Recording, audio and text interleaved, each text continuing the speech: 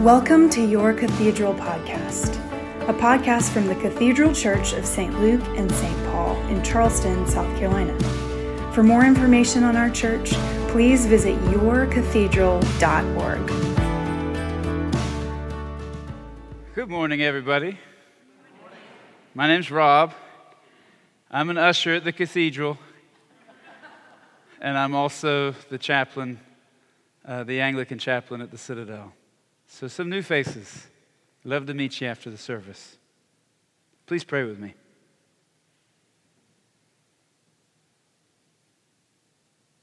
Lord Jesus, I pray that you would send a soft heart to say some hard things.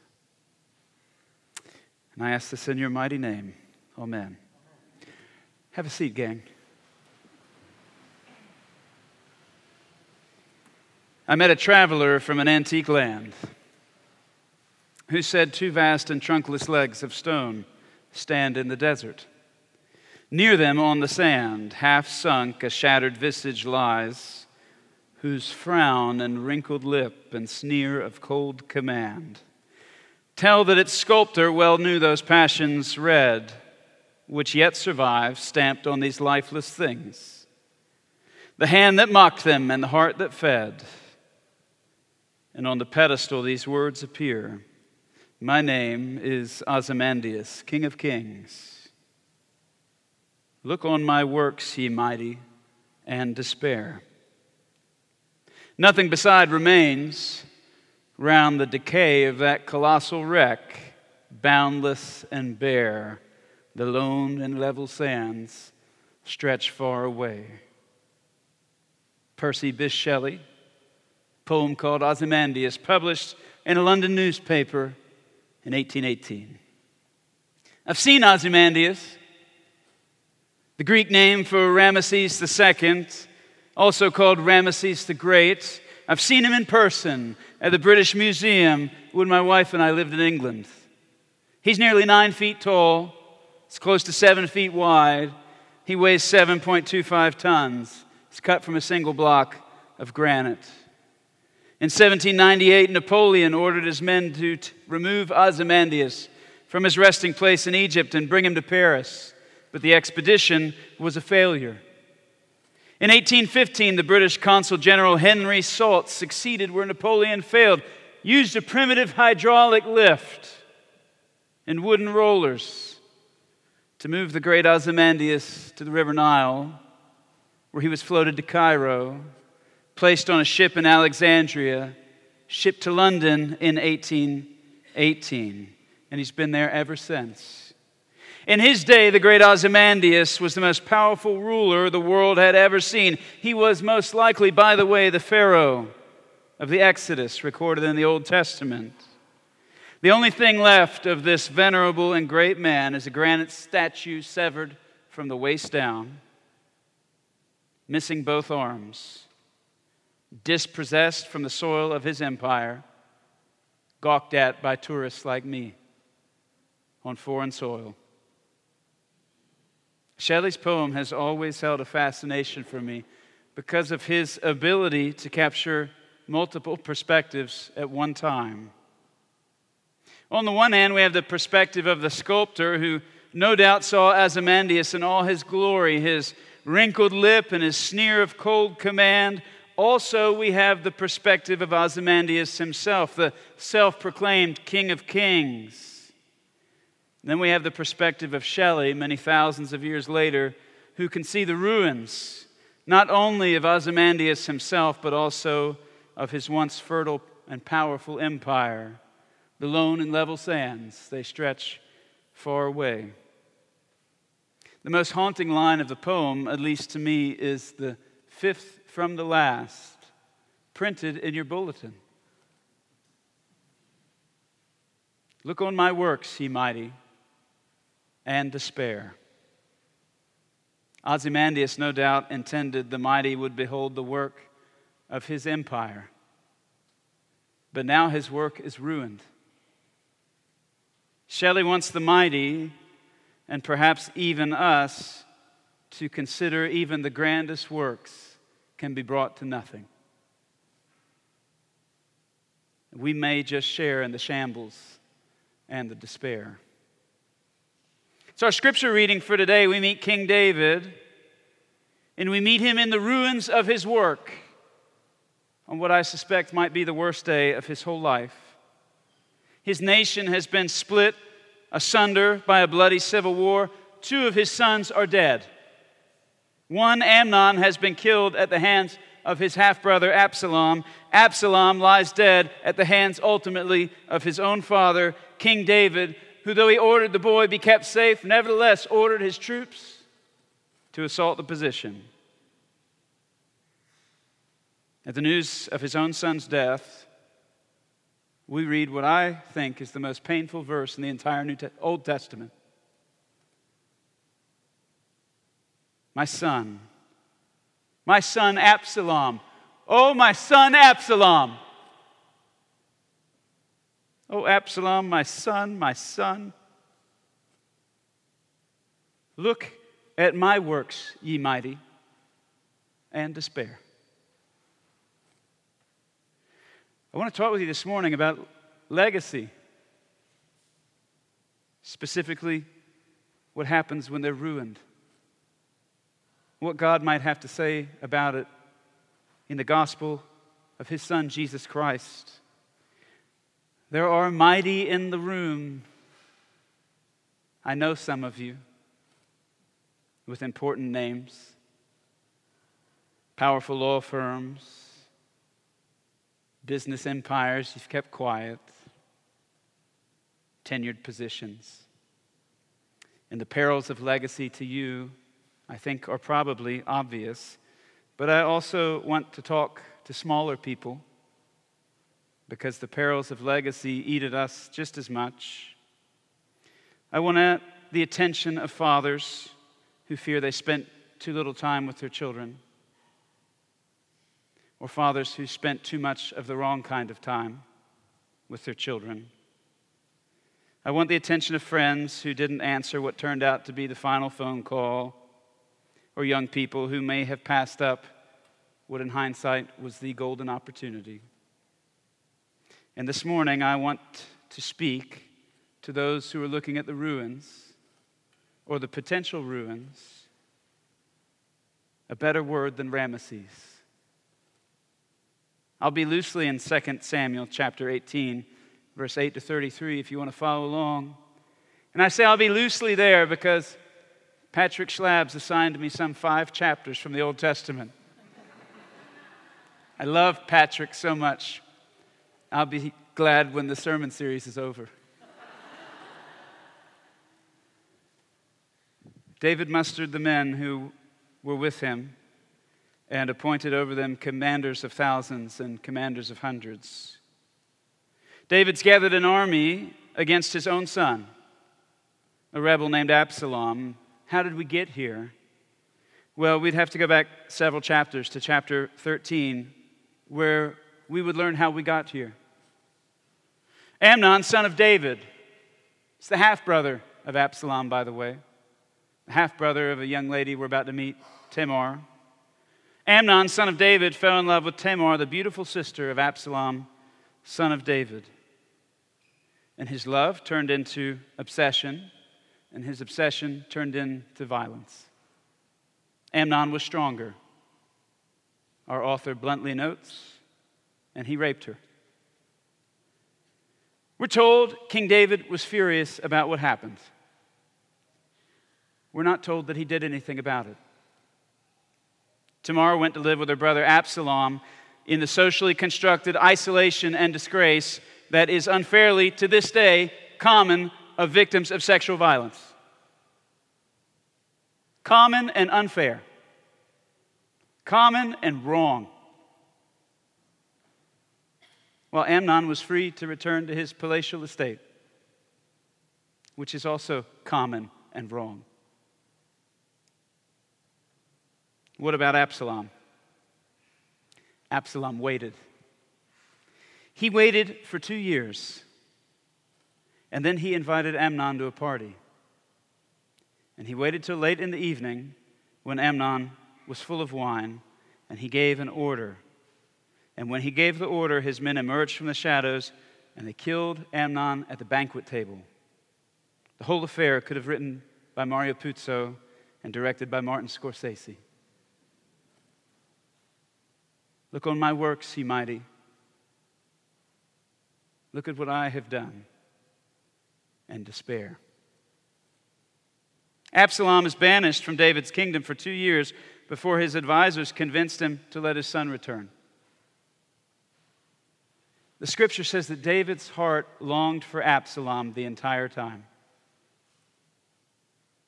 And when he returned, his son Absalom immediately set to work on a conspiracy to overthrow his father.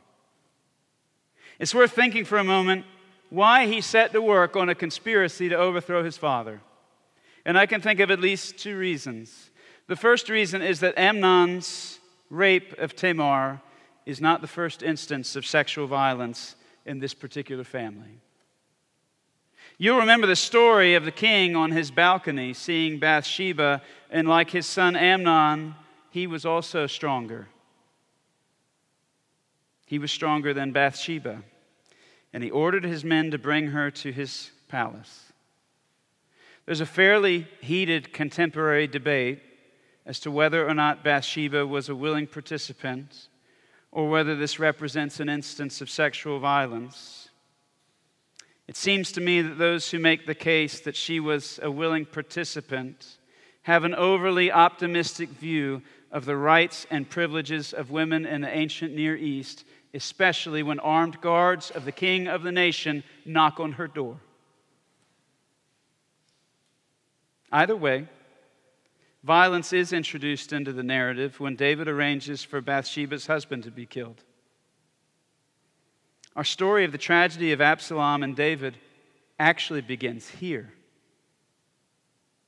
with David forcefully taking a person for himself, the very act that his son Amnon was guilty of, for which Absalom would kill him. It seems Amnon might have learned something from his father, and that was this: powerful men can and often do take what they want from the weak and the vulnerable with very little consequence. Like father, like son can be a compliment, but it doesn't have to be. We all fear handing down our worst traits to our children, don't we? I've been kept up late nights praying for my children's health, like I bet you have if you're a parent. I've been kept up late at night praying for my children's future, like I bet you have if you're a parent, with all the things about college debt swirling around. I'm going to take no issue about it from the pulpit, but I have stayed up late asking God, how are we going to send these kids to college? Nothing has kept me up later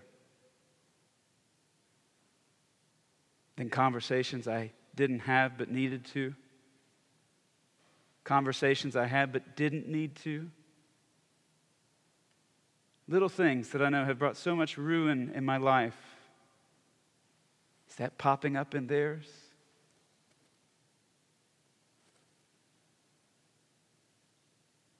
If David was ever afraid that his worst self would show up in his children, then his fears are realized in his son Amnon. And I think this may be a reason for Absalom's conspiracy. Because in the sins of the son, he saw his own dad, and he hated him. The other reason for this conspiracy, I think, is something a little more noble. I think there's a heartfelt longing for justice in this conspiracy. When Absalom's welcomed back into the kingdom, he immediately positions himself as a judge for the wronged and the taken advantage of.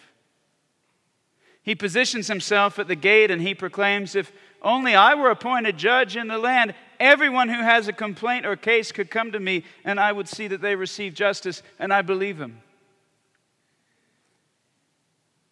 Tamar had a complaint, as did Absalom on his sister's behalf, and David did nothing. And if you have ever seen someone grievously wronged, grievously ruined, and gotten no help, you know how angry that can make you. You know how zealous that can make you for justice. And there was no justice for Tamar. So it seems as if Absalom, knowing what it means to be without justice, took it upon himself to bring justice to the needy, but he too has learned something from his father, whether he would like to admit it or not. He has learned from his father a certain reliance upon violence and force. You might remember that one of David's longings, one of David's dreams for his future was to build the temple of the Lord. Did you know that? But David was not permitted to build the temple of the Lord. Do you know why David was not permitted to build the temple of the Lord? In 1 Chronicles chapter 28, verse 3, God says to David, "You are not the man to build my temple because you are a man of violence. You are a man of bloodshed." Absalom was a man of violence, and Absalom was a man of bloodshed. And he used it to solve a range of problems. Problems I happen to be very sympathetic with, by the way. He is his father's son. And though the sins of the father manifest in different ways than in his brother Amnon, they manifest nonetheless. It's after a period of successfully bringing justice to the poor and needy, he actually raises a populist army. As with Amnon's murder, David notices the plot too late and he's forced to flee the city in haste. That is the beginning of a civil war that is really about the sins of a very small family. Absalom happened to meet the servants of David on the battlefield. That's verse 9 of our reading today. He's riding on the back of a mule, and the mule went under the thick branches of a great oak, and his head caught fast in the oak, and he's suspended between heaven and earth. And the ruin is about to begin. Old Testament scholar Walter Brueggemann comments on this passage with an awful lot of heart, I think. Absalom is suspended between life and death, he wrote, between the sentence of a rebel and the value of a son. Between the severity of the king and the yearning of the father. He's no longer living because he's utterly vulnerable, but he's not dead. Joab, David's right-hand man, as you heard in the reading, plunges javelins into his heart and kills him. And when David finds out that Absalom is no longer suspended between life and death, no longer sentenced between the sentence of rebel and the value of a son, no longer stuck between the severity of the king and the yearning of the father, when the balance has tipped,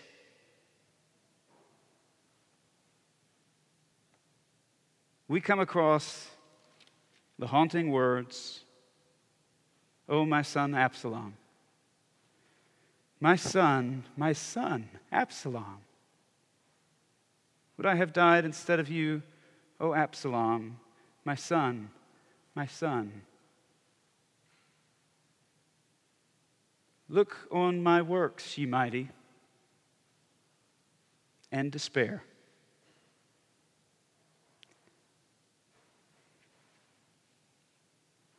What does it mean to be a son of David? We sang about it on the way in. I think it was the first song. What does it mean to be a son of David?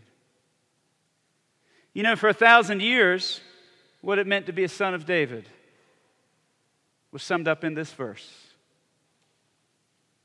It meant to be a participant in ruin.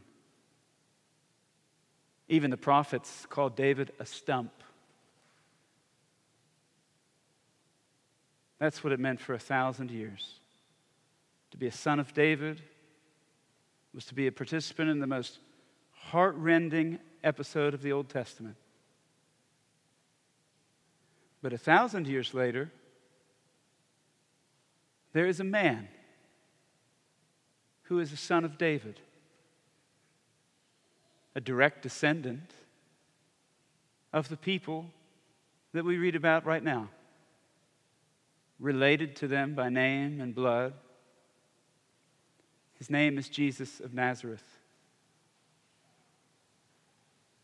His life, his morality, his spirituality, his kindness, his mercy, his steadfastness, and his commitment to the Father's will is also a legacy. It's a legacy so powerful and so grand that it fundamentally and forever changes what it means to be called a son of David.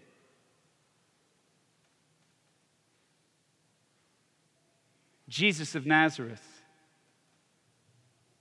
is the final destination of the ruin of this man.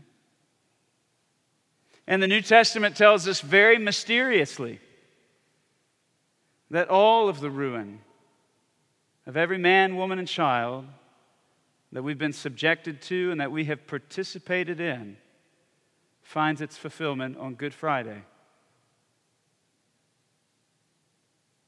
As this son of David is ruined before our eyes.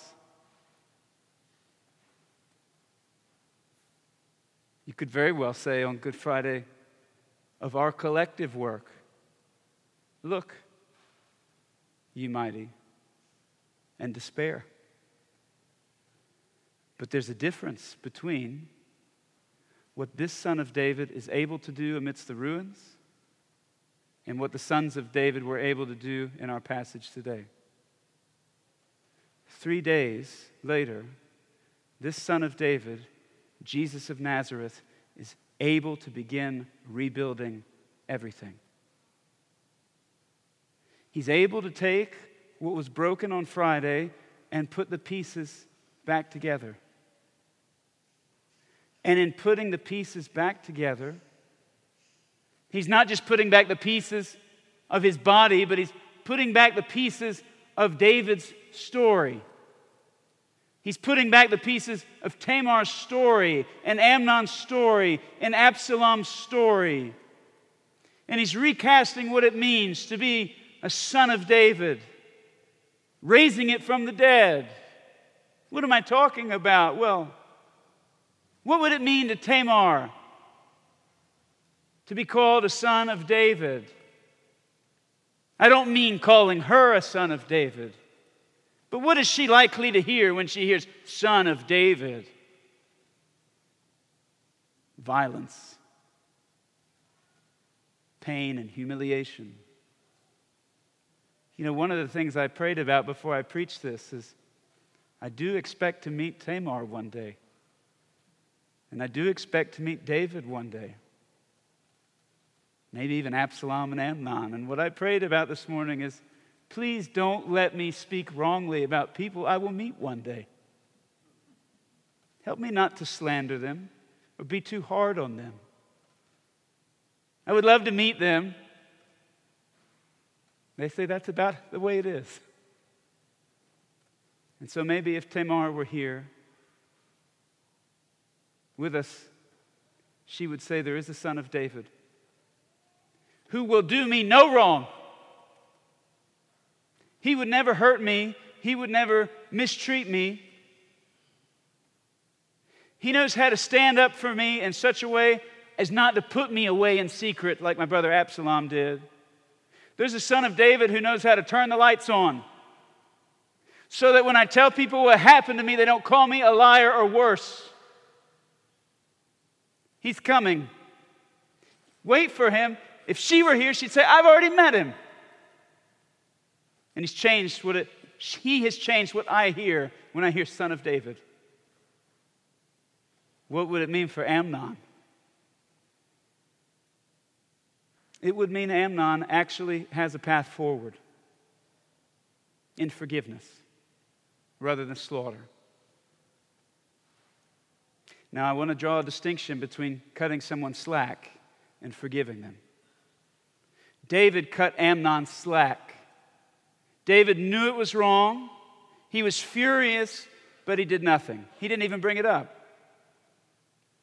Friends, that's not grace and that's not forgiveness. Implied in every act of forgiveness is an accusation. Have you ever thought about that?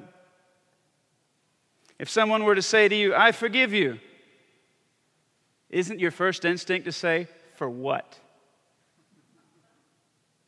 And immediately go into defending yourself? Well, friends, when Jesus forgives our sins, he's already had the trial, and we've already been found guilty. There's no defense to be made. We're not dealing with the verdict, we're dealing with the consequence.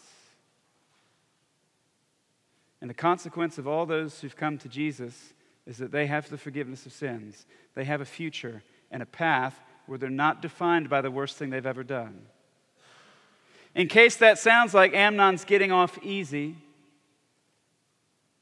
I would like you to sympathize with him a little bit, as hard as that might be. It is enormously hard to step out into the light and admit what one has done, isn't it? If you've ever read some of the more frightening passages in the book of Revelation, when the Lord returns, people cry out, mountains fall on us. Why would they rather a mountain fall on them than come face to face with Jesus Christ? Because Jesus turns the light on. And I think there are people who would rather be damned than exposed. That day's coming for everyone. With exposure, there is future. There is life. There's Easter. But in the dark, we're stuck in ruins. If Absalom were here, he might say, I've met a brother of mine, another son of David, and he's taught me a better way to pursue justice. He's taught me a way to pursue justice that doesn't rend fabric further, that doesn't tear families further apart. This son of David, my brother, taught me to pursue justice at my expense, with my body and my blood, not at the expense of other people's bodies and other people's blood. And it is a better way. He's shown me that. And I think if David were here, he would say, my son, my great-great-great-great-great-grandson, Jesus, has given it all back to me. I had to wait a really long time, 1,000 years. You know, Soren Kierkegaard, he said a human being needs to know that even if everyone else gave up on him, even if he were on the verge of giving up on himself, God is the God of patience. And when ruin visits us, I want it fixed now. Not everything can be fixed right now. What happened to David on this day was not given back for 1,000 years. But on Easter Sunday, Jesus did not just raise himself from the dead. He raised King David's ruined legacy from the dead as well. Because the meaning Jesus gave to what it means to be called a son of David will forever be associated with things you would not actually read about David in this book. So I want to just close with two things. If you're here exploring Christianity and you want to know one thing it could mean for you today, if you were to accept it, this is what I would want to say to you. The Easter story of the resurrection of Jesus, the better word than Ramesses, the restoration from ruin, it means many things, but one thing it means for you is you do not always have to be associated with the worst thing that has happened to you or the worst thing you have done. Because David is no longer associated with his worst day. in his worst mistakes. Every time someone says Son of David, they think of Jesus Christ. You no longer have to be associated with your worst day or the worst thing you've ever done. But God's plan is that you would be forever from here on out associated with something better. A man named Jesus who has a future for you, not in the ruins, but in the restoration. There's a future for you. It's free for you, although you heard some of the steps might be hard. Very costly for him. But if you just ask for it today, even if you don't know what it means, it would be put in process. For the Christians, I'll speak to you last. Normally I do it the other way around. But when people feel ruin coming to them, they panic. And when they panic, sometimes they think the patient way of Jesus will not work in this situation. And so I hear people in our politics right now saying, now's not the time to turn the other cheek. Right now we need a warrior like David. Where's the sword? I hear people frustrated with injustice saying, now's not the time for the way of the cross. Now's the time for Absalom. Do not forsake the way of the author of life, because the ways of men whose ruin is recorded in this book seem more expedient. Don't try to get to the protection of something in 3 days with panic.